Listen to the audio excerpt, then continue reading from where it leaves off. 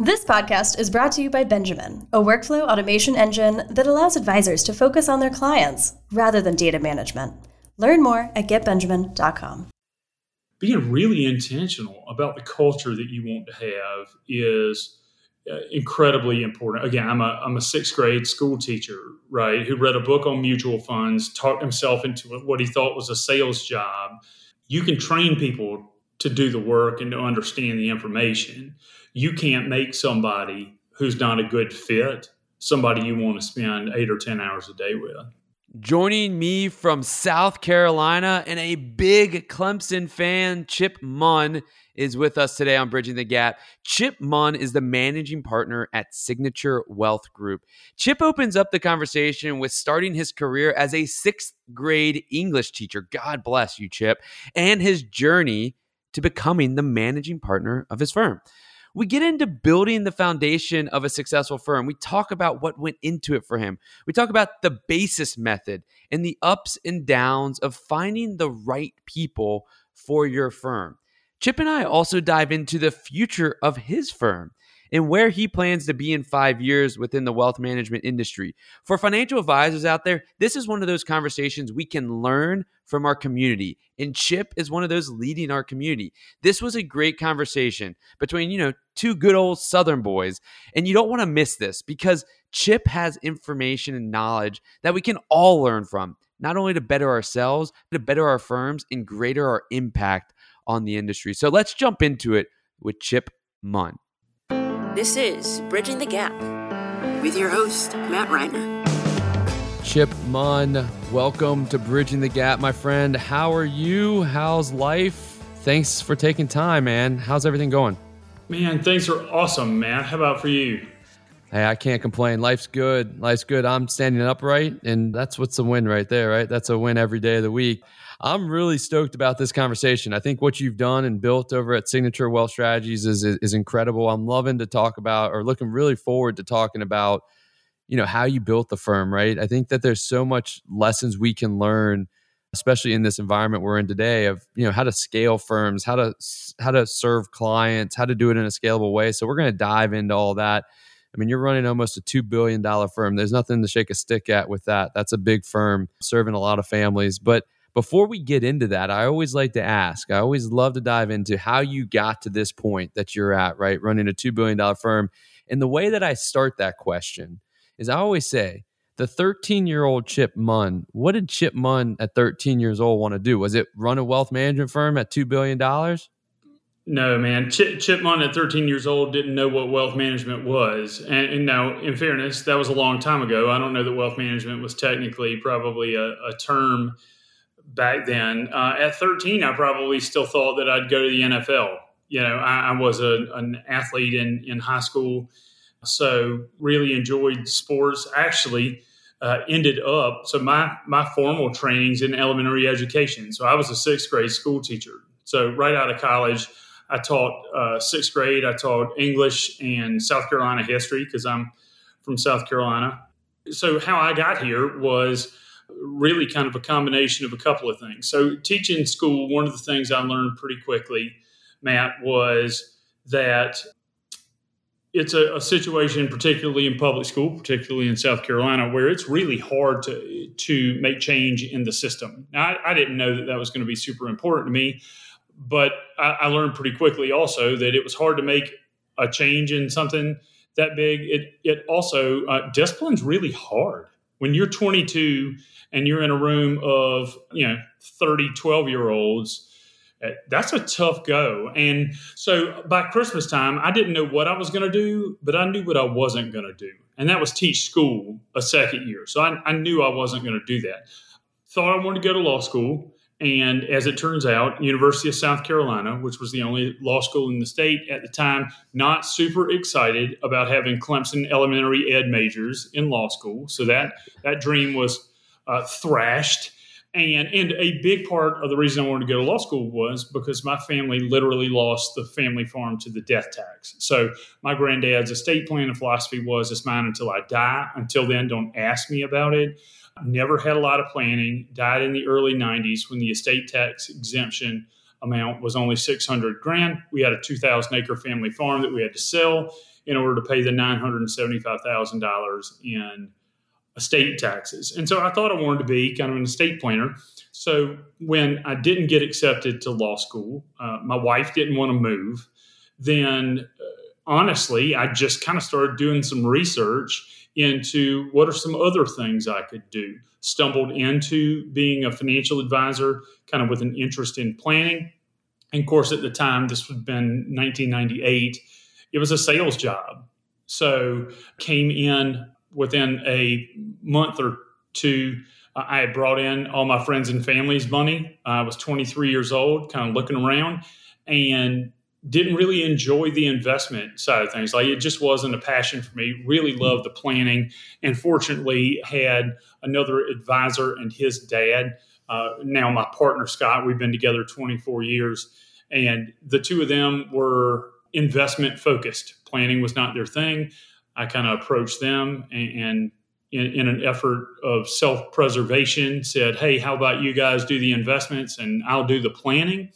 And 24 years later, everything we've built has been around that kind of nucleus of one of us does or did the planning and the other one did the investments for the same group of clients. And from there, essentially, we've scaled out, whether it's services or in our practice or kind of as part of our larger group. Everything has been a kind of that Dan Sullivan unique ability zone of genius. I've heard it said a lot of ways, but we didn't call it that back then. I just knew what I didn't like to do, or I didn't think people would trust me to do, again, in my early 20s.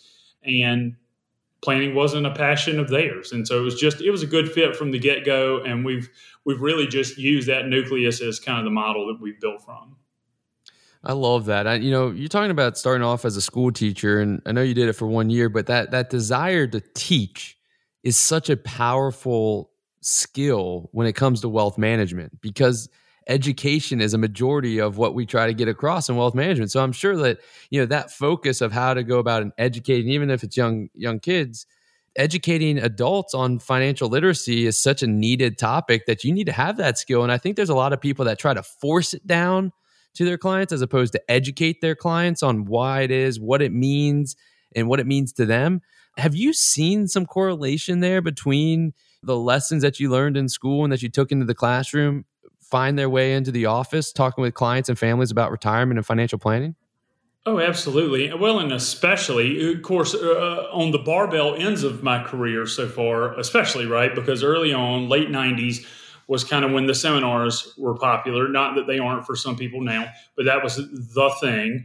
And so getting up in front of a room full of people, it is much easier to talk to a group of potential retirees than it is a rambunctious group of 12-year-olds. So, I mean, that was simple, the getting up and talking. And of course now, right, where we're all in a content-driven kind of world, the idea of coming up with and being comfortable with content there's been big correlations of that. I think the other big part in the area where I feel like I've had some success is particularly focusing in my teaching kind of career, if you will. It's hard to call 1 year a career, but in the training and all, I think the biggest part of it was taking complex things and trying to make them simple.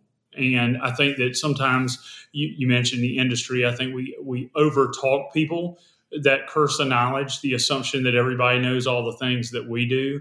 And I find even with our advisors, sometimes when I'm doing joint things with them, one of the things I like to do is press pause, rewind, and restate something in a way that, again, an 8th grader, a 6th grader can understand it, because a lot of the stuff that we do and that we deal with every day, it's just, you watch people who come into the industry even, it's a completely new and different language. And we take that for granted. So, yeah, I think that there's a big, or the tax law is changing, and you have to go in and understand everything and then come out in such a way that you can explain it to people in a way that they can understand when they're a doctor seeing patients all day. Like they're not trying to do all the stuff that we do. They just need somebody to come in and explain it to them in a way that they can understand and buy into.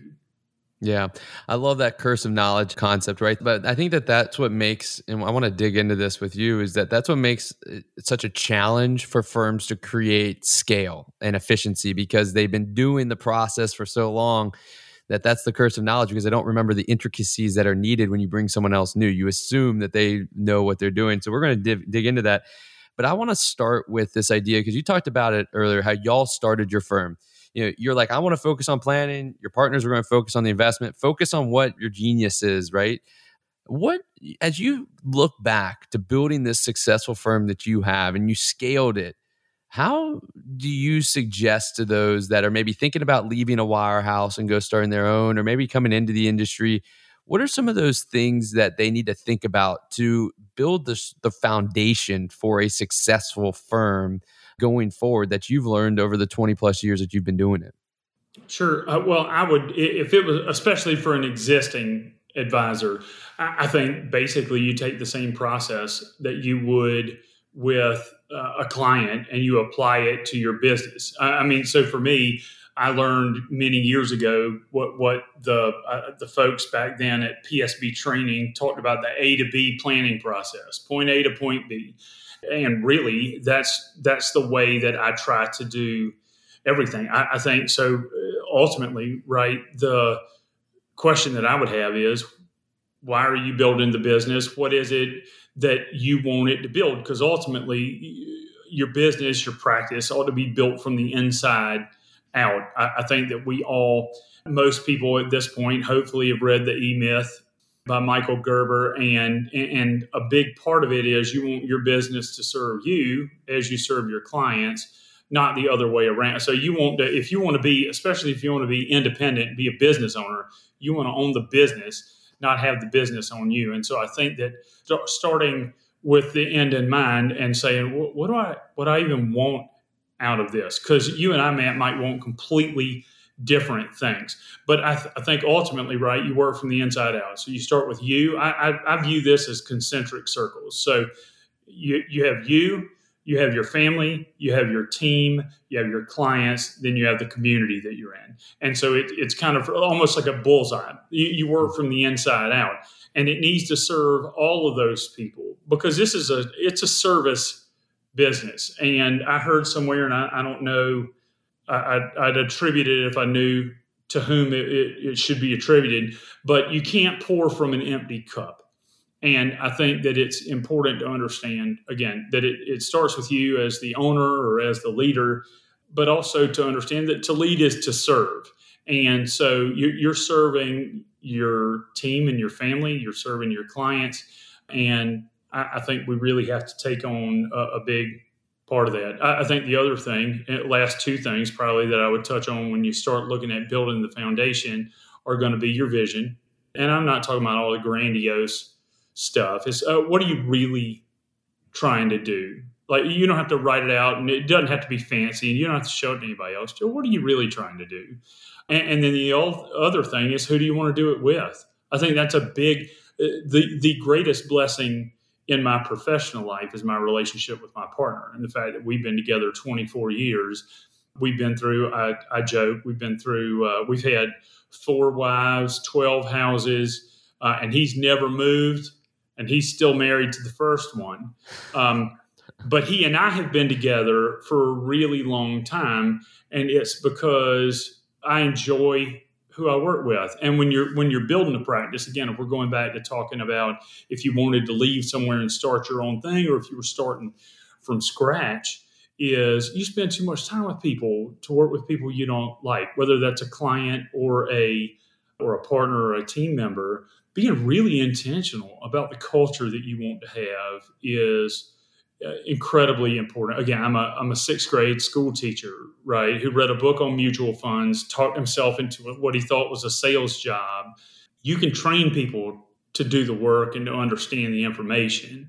You can't make somebody who's not a good fit somebody you want to spend 8 or 10 hours a day with. Yeah, I think people lose focus of how important that is, right? The why you're building a business, and also I think that too many people try to change people, right? Change people to fit their mold. And you can't change people. People are who they are. You can train people to do certain activities, but their morals, their values, like that is them. And if you don't like it, then they're not the right ones for you. And I think that that's so important. I'm curious to you because you started this business 24, 25 years ago. A lot's happened in 24, 25 years. When you started, I would say that probably, the idea of an RIA was just starting to come up, right? And an RIA, and that was like a sales pitch against the wirehouses. And it was like this push to get independent. And now I look at the kind of the industry, and it's like we are in an industry where it's all about M&A. We've got so much private equity money coming in. It's about valuations. And when you think about why you're starting a business, a lot of people are getting in it for the wrong reasons because they see the future payoff potential that this business is providing. I'm curious to your feelings of, just beliefs of what's going on in this industry. And what do you think the future of this industry is, right? With the pendulum that swung just in your time of being in it, where do you believe it is now? And where do you think it goes in the future, 5-10 years from now? Well, that's a great question. I think that, you're right. We've been through a lot of change. Everything going back to discount brokers, and they were going to be the death of the financial advisor because it was going to be cheap and free. Now the talk is fee compression.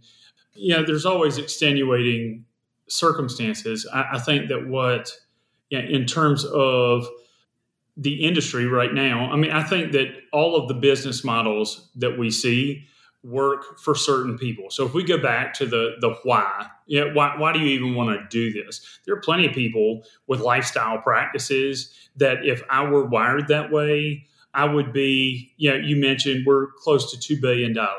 You can make plenty of money with $75 million and, a great client base and a great life. Even at $2 billion. I was having a conversation earlier today with our chief operating officer, and we were talking about somebody who was bigger than we were, right? There's always somebody bigger than you. But we talked about the fact that we didn't want to be in a bunch of debt. In our case, we didn't want to take on a bunch of private equity. And these folks who are a lot bigger than us, the last time we saw them, didn't look very happy. And I'm happy, and I think that makes a big difference. I think that we're continuing to see a transition towards, again, more and more and more comprehensive advice. I think that, in my opinion, that can only be delivered well by a human. So I don't see any future in which there's not the human component of financial advice. I think there's lots of automation and scale and operational things that we can use technology for. Technology is a great thing. I don't think it's going to replace people any more than the discount broker replaced the, again, financial consultant or whatever the industry called the rest of us, financial planners, whatever. I don't think, but there are lots of business models, right? So you could have the solo kind of practice. You can be part of a wirehouse if that's your thing. And by that, I mean, if you don't want to deal with, you're not looking to build a brand, I think all those models are viable for the right people. I think what you're starting to see though, and it's exciting for me because our wheelhouse ultimately is helping growth-minded advisors from 50 million to 250 million who want to grow. And really that's our focus because we've done it. So we've kind of worked through some of that, but it's, what you're seeing in that space is the measure of independence, right? Because you can go from the wirehouse to the independent broker-dealer model to the hybrid to the RIA, and they all have different levels of independence. And again, going back to kind of what I said earlier, if you look at it in the same lens that you would if you were looking at a client's financial plan, what are you solving for, I think, gives you a big indicator as to where is best for you. We personally, earlier this year, acquired a tax practice and are in the process of integrating tax planning and compliance work into what we do. We are, I think that's an area where historically, right, our industry has feared the accountants kind of coming for us. We just kind of have viewed it the other way. It's like, well, why can't we? Again, we're not going for accountants, but why can't we just move ourselves into that space. And again, that's an outside business activity from our broker dealer, which is Raymond James. But again, I think that's the more for fewer has certainly made a lot of sense. And I think that for a lot of us who, if comprehensive is the way you want to go, I think a lot of those ancillary service lines, if you will, or areas to serve are going to be really important. Yeah, I'm right there with you. I think that the idea that the human is going away is a false headline to scare people and drive clicks. I don't think that the human is going away. There's tons of statistics behind it. Psychology of money just shows that people aren't going to be able to do it on their own, and there's not enough technology to keep people from being silly with their money. I think that that's just the nature of it. But the other thing that you were going on is this idea. I love that y'all bought a tax firm. I think that that's such an innovative way to go, because although as simple as it is and intuitive as it sounds, not many people are doing it, but we're going to have to add more value. That's what technology has done, right? It's commoditized parts of our business that we used to sell as our main value, which was investment management. I mean, we can't argue that. And so you're going to have to add more value. I think that one challenge that I've always talked with advisors about that they seem to always have is the difficulty to move in showing the value they provide, because they're showing the value of just investment management's easy, right? Look, this is what I did. This is what I generated. Boom, boom, boom. Very quantitative, etc. How do y'all think about providing the value or the analysis of value to the clients when it comes to some ancillary things? I mean, taxes and estate planning and everything of that nature, so that clients maybe devalue the investment management and increase value in the planning side, which is more touchy-feely sometimes and more planning-centric, and there's not a quantitative side of it.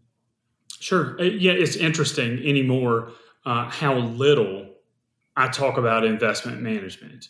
And I think that a big part of that for us, Matt, is having a systematized kind of process of how it is that you're going to engage a client. Now, I have had many clients who, if we didn't put them through the first part of the process, and that's on us, right, that all of a sudden you're starting to focus on things that just aren't a tremendous kind of the first realm of priority.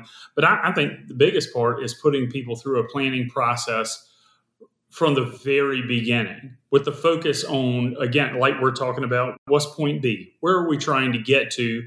I think our industry has still historically, going back to when I was trained, wanted to ask people how much risk they were comfortable with. And then they would expose you to the maximum possible risk that you thought that you could take. And that's a completely idiotic way to do it, in my opinion. The answer is, if you want to get from point A to point B, how fast does the money have to grow and how little risk can you take in order to do that? And I think that for us, a big part has been putting them through the planning process, explaining and getting to the end of how the planning process works. And then, by the way, we're going to use investment vehicles, again, in a lot of cases, whether it's managed accounts or mutual funds or whatever. However, we do a fair amount of discretionary management, but people over time, I think that clients become a lot like their advisors, and people focus on what it is that you teach them to focus on. And so we've made a big point of focusing people on the plan, focusing people on the process. And I think that a lot of those commoditized things kind of fall by the wayside. They're there, but people just want to know, am I going to be able to do the things that I want to do? Just make me feel good, make me feel comfortable, Amen. Right? And I love that idea. Lead with your value, lead with the process, and people buy into that. I think too often people lead with the tools. Investment management is a tool, and it's not the process, right? And I think that you lead with the process. And y'all follow a process that I saw called the BASIS method. I'm curious to hear about, first off, how you built this idea, this BASIS method, and dive into how y'all utilize it to help achieve the growth and everything that y'all are seeing as well. Sure. So what I did was I would have a lot of advisors ask me how we did what we did. So we founded Signature Wealth Strategies in 2016. We came out of a regional broker dealer. We had about $280 million. Now we're at about $2 billion as we're recording this. It's the middle of 2022. So folks were like, how did you do that? And so over time, I'm a big acronym person. So BASIS, if I'm being honest, I kind of worked with the words. But it was basically my way of putting together what I felt like the process was that we had used to get to here. And again, here isn't the end. It's just where we are currently. But what BASIS stands for, Matt, is build, attract, systematize, invest, and scale. And those are, I think, going back to what we were talking about earlier, those are the 5 kind of phases and in order, right? So first, you got to build it. You got to determine what your culture is. Why are you even doing it? Because building it starts with you. What is that? Second is attracting. None of us can be in business for very long without any clients. So determining who your ideal client is. And then secondarily, in an ideal world, now we could come back and talk about how you do this in an existing practice, but again, looking at it just systematically, then you also have to determine what kind of team do you need to be able to serve those clients. So, for example, if my ideal client was a high-income person or a business owner, then having a tax practice associated, or whether that's that we own them or that we just work in close partnership with, would make an awful lot of sense because that's the team I need to serve my ideal client. So, and you have to be able to attract those people. This will shock you. Hard to attract people into wanting to be in accounting. Okay, nobody listening to this probably. I doubt we have many accountants. Well, you just made half of our listener base go away. But other than that, we're good. Good. Listen, I think it's a very obviously. I think it's a very valuable service. But what I'm saying is, from my experience now, as somebody who bought a tax practice, it's hard. If we think that we have a problem with new talent in the wealth management business, it's probably twice as hard in accounting. And so, but again, trying to attract the right team's incredibly important. And then you have to have systems. And you asked, how do you develop the systems? One of the best things that happened to us is Zoom and the full adoption. You know, we have 15 offices, so we have a distributed kind of workforce, if you will. So we were into Zoom earlier than the pandemic, but the pandemic made it so that everybody was into Zoom. And so even the people on our team who didn't care for it now can do a screen record. I mean, what a simple thing to do. Just show your screen on Zoom and hit record, and you don't even have to write it all down. Somebody else can write it all down. You just go through it and show them the video. And so there are a lot of really easy ways now to kind of put that together. And that's what allows you to scale. I like to talk about the Siegfried and Roy versus the Blue Man Group. You know, you go to the Blue Man Group, you don't know who's in the blue suit. There are like 60 blue men. You just have to be, taller than 5'10" and below 6'2". You have to be a certain build, but they're replaceable because they have systems. And whereas when, I forget whether it was Siegfried or Roy, got mauled by the tiger, but they shut down. I mean, you can't do it. It wasn't called Two Men and a Tiger. And so it makes a big difference. And I think that's where systems make it repeatable. And then investing, you have to invest in your relationships, both with your team, but also with your clients, and then scaling. And scale is either inorganic, right? So you talked about M&A, or organic and recruiting more of the ideal clients. Yeah, I mean, I think that just shows having this mentality of a firm that everybody can get around, right? I think it's so valuable. It's not talked about enough, of having a common language inside of an organization, right? Everybody's speaking the same language, everybody understanding the same way. And this BASIS idea is that. And I wonder how it led to, you creating structure within your firm. I'm always curious with firms that are running high growth organizations, all about their operating systems internally, right? How are they running on EOS? Are they running on something else? How are they continuing to keep that traction going? Because in a high growth organization, you have to have some accountability. You have to be speaking the same language. Basis is part of it. But do y'all use any other aspects to create structure within the firm to create that high growth infrastructure? Well, I think, again, a big part of it is getting the right team. You mentioned Traction and EOS. We run a kind of a modified version of that. In fact, one of the best books that I've read is Rocket Fuel by Gino Wickman and another author. And it was fantastic. Changed my life probably 5 years ago, because the first thing, or pretty quickly after that, I found an integrator. And so I mentioned earlier, our COO came on board. And one of the things you have to do really quickly, I think, if you want to grow, is to realize, at least for me, there's a big difference between a leader and a manager. And I'm not a manager. I like to consider myself a leader. Other people might disagree, but I also knew what I wasn't good at. And so we brought in professional management that used to be part of the executive team at our old broker dealer, somebody who could come in and implement some of the systems. So you can have a big vision, but if you can't get the pieces to work together, and that's a completely different skill. So in that Rocket Fuel book, they talk about the visionary and the integrator and how it's a two-piece puzzle. And so I think a big part of getting the systems right is, quite honestly, if you're not the person who's into systems and who's into accountability, find somebody who is, and as quickly as possible, get that person in that role so that because again, it's easy to agree to the fact that you need it. For some of us, particularly entrepreneurially minded financial advisors, it's hard to do. So finding the right person's clutch.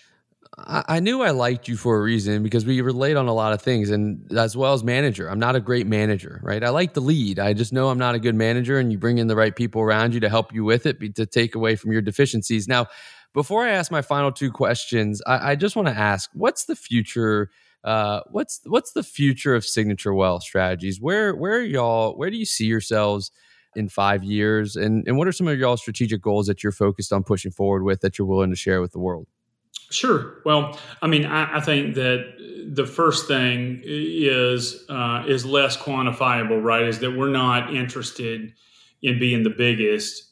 We're interested in doing what we can to be the best. And I think that's, frankly, Matt, it's a moving target, right? If you had asked me 3 years ago if we'd buy a tax firm, it might have been something that would interest me, but I don't know that we'd have done that. We don't have necessarily a growth target in terms of assets under management and things like that. We want to grow at a reasonable pace with good people. We want to maintain our culture, our quality of life. I think that's a big part of why people join an organization, is because, again, our concept, right, is independent but not alone.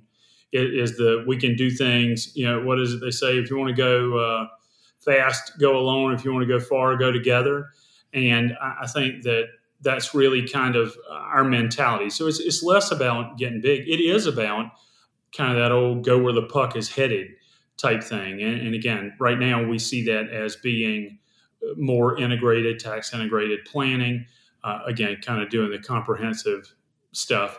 And again, I do think that ultimately you're going to have to continually evaluate your business model to determine what the right fit is for you in that kind of continuum of all the different things that we talked about. I love it. Chip Munn, you have been gracious with your time, man. Before I let you go, I've got to ask you the two questions I ask all my guests, because these are conversations to help me learn. I'd love to learn. I hope people that listen learn from each of these conversations. I know I did today. One of the ways we like to learn is by reading books from smart people. So I'm always curious. You mentioned a few of them, Rocket Fuel, E-Myth, et cetera, already in this conversation. But outside of those, and outside of your book, which we didn't mention, which I want to mention, Let Leap Before You Look, which I think was published in 19 or 18, is a great book. Outside of your own book, which people should go buy and get, what's one book you think everybody should go out and read? I'd go with, above and beyond the ones that I mentioned, I'd say The Gap in the Game by Dan Sullivan and Benjamin Hardy. Now they also did Who Not How, so that's a twofer. But both of those books are great. And in particular, though, for me, I learned a lot from the Gap in the Game, Matt, because I think that as entrepreneurs, as driven people, in my case, as somebody who considers themselves to be a visionary, I'm always looking through a telescope, right? I'm looking way on down the road. And they talk in the book about how perfection being like the horizon. It doesn't matter how far you walk, you're never going to get there. And it's only when you look back towards where you started that you can see how far you've come. And if your measuring stick is perfection, you're never going to be happy. But if you always measure yourself kind of towards the gain, how far you've come, I find that makes my life happier. And every now and then I have to remind myself of that. But yeah, I think that's it's a good way to live, man. Staying out of the gap and focusing on the game. Gosh, that is so true, man. It's hard to do, but if you're able to do it, it's so powerful in that way. The last question I always ask, and this comes from Barron Conferences because I loved what they did, and they always ask, what's one piece of actionable advice people can take away from this conversation? So I ask you, what's one piece of actionable advice you think that people should try to take away from our conversation here today? Sure. So I'll share a quote. It's actually from my wife. I told her that I was always going to steal this, but one of the things she talks a lot about is how we're the thermostat in our relationships. And of course, the thermostat is what sets the temperature in the room. It's not the thing that, it's not a thermometer, right, that reads it and tells you what the temperature is. And I think that I've learned a lot from that. Be the thermostat. If it's going to be a conversation, people are all about energy. And I think that we have the ability to dramatically influence ourselves, our team, our community, our clients by focusing on being the thermostat and deciding what the energy and the temperature is going to be in any interaction that we have. So I think I'd go with that. I love that. Chip Munn, you are the man, and I want to continue to follow all your successes. I continue to wish you great success with Signature Wealth Strategies. How can others continue to follow all the great things you're doing? I know you've got a podcast. I know you've got a book. I know you've got all social media. So what are the best ways for people to follow you, stay in touch with you, and continue to learn from you? Sure. Yeah. So if anybody wants to know more about the BASIS method, I actually put together a course. You can just email me, chip@signaturewealth.com, check chipmunn.com, signaturewealth.com. Kind of any of those. I'd like to think that if you just CHIPMUNN, kind of like the old Chipmunk song, that if you throw it into Google, if you don't find the race car driver, you'll find me. And I enjoy talking to other advisors. So I'd welcome, if I can be of any help or be a resource, please don't hesitate to reach out. Awesome. Stay well, my friend. Be well. And thank you again for your time here on Bridging the Gap. It was an awesome conversation. You too, brother. Enjoyed it. Thanks for tuning in to this week's episode of Bridging the Gap. Don't forget to give us a rating and let us know what you think.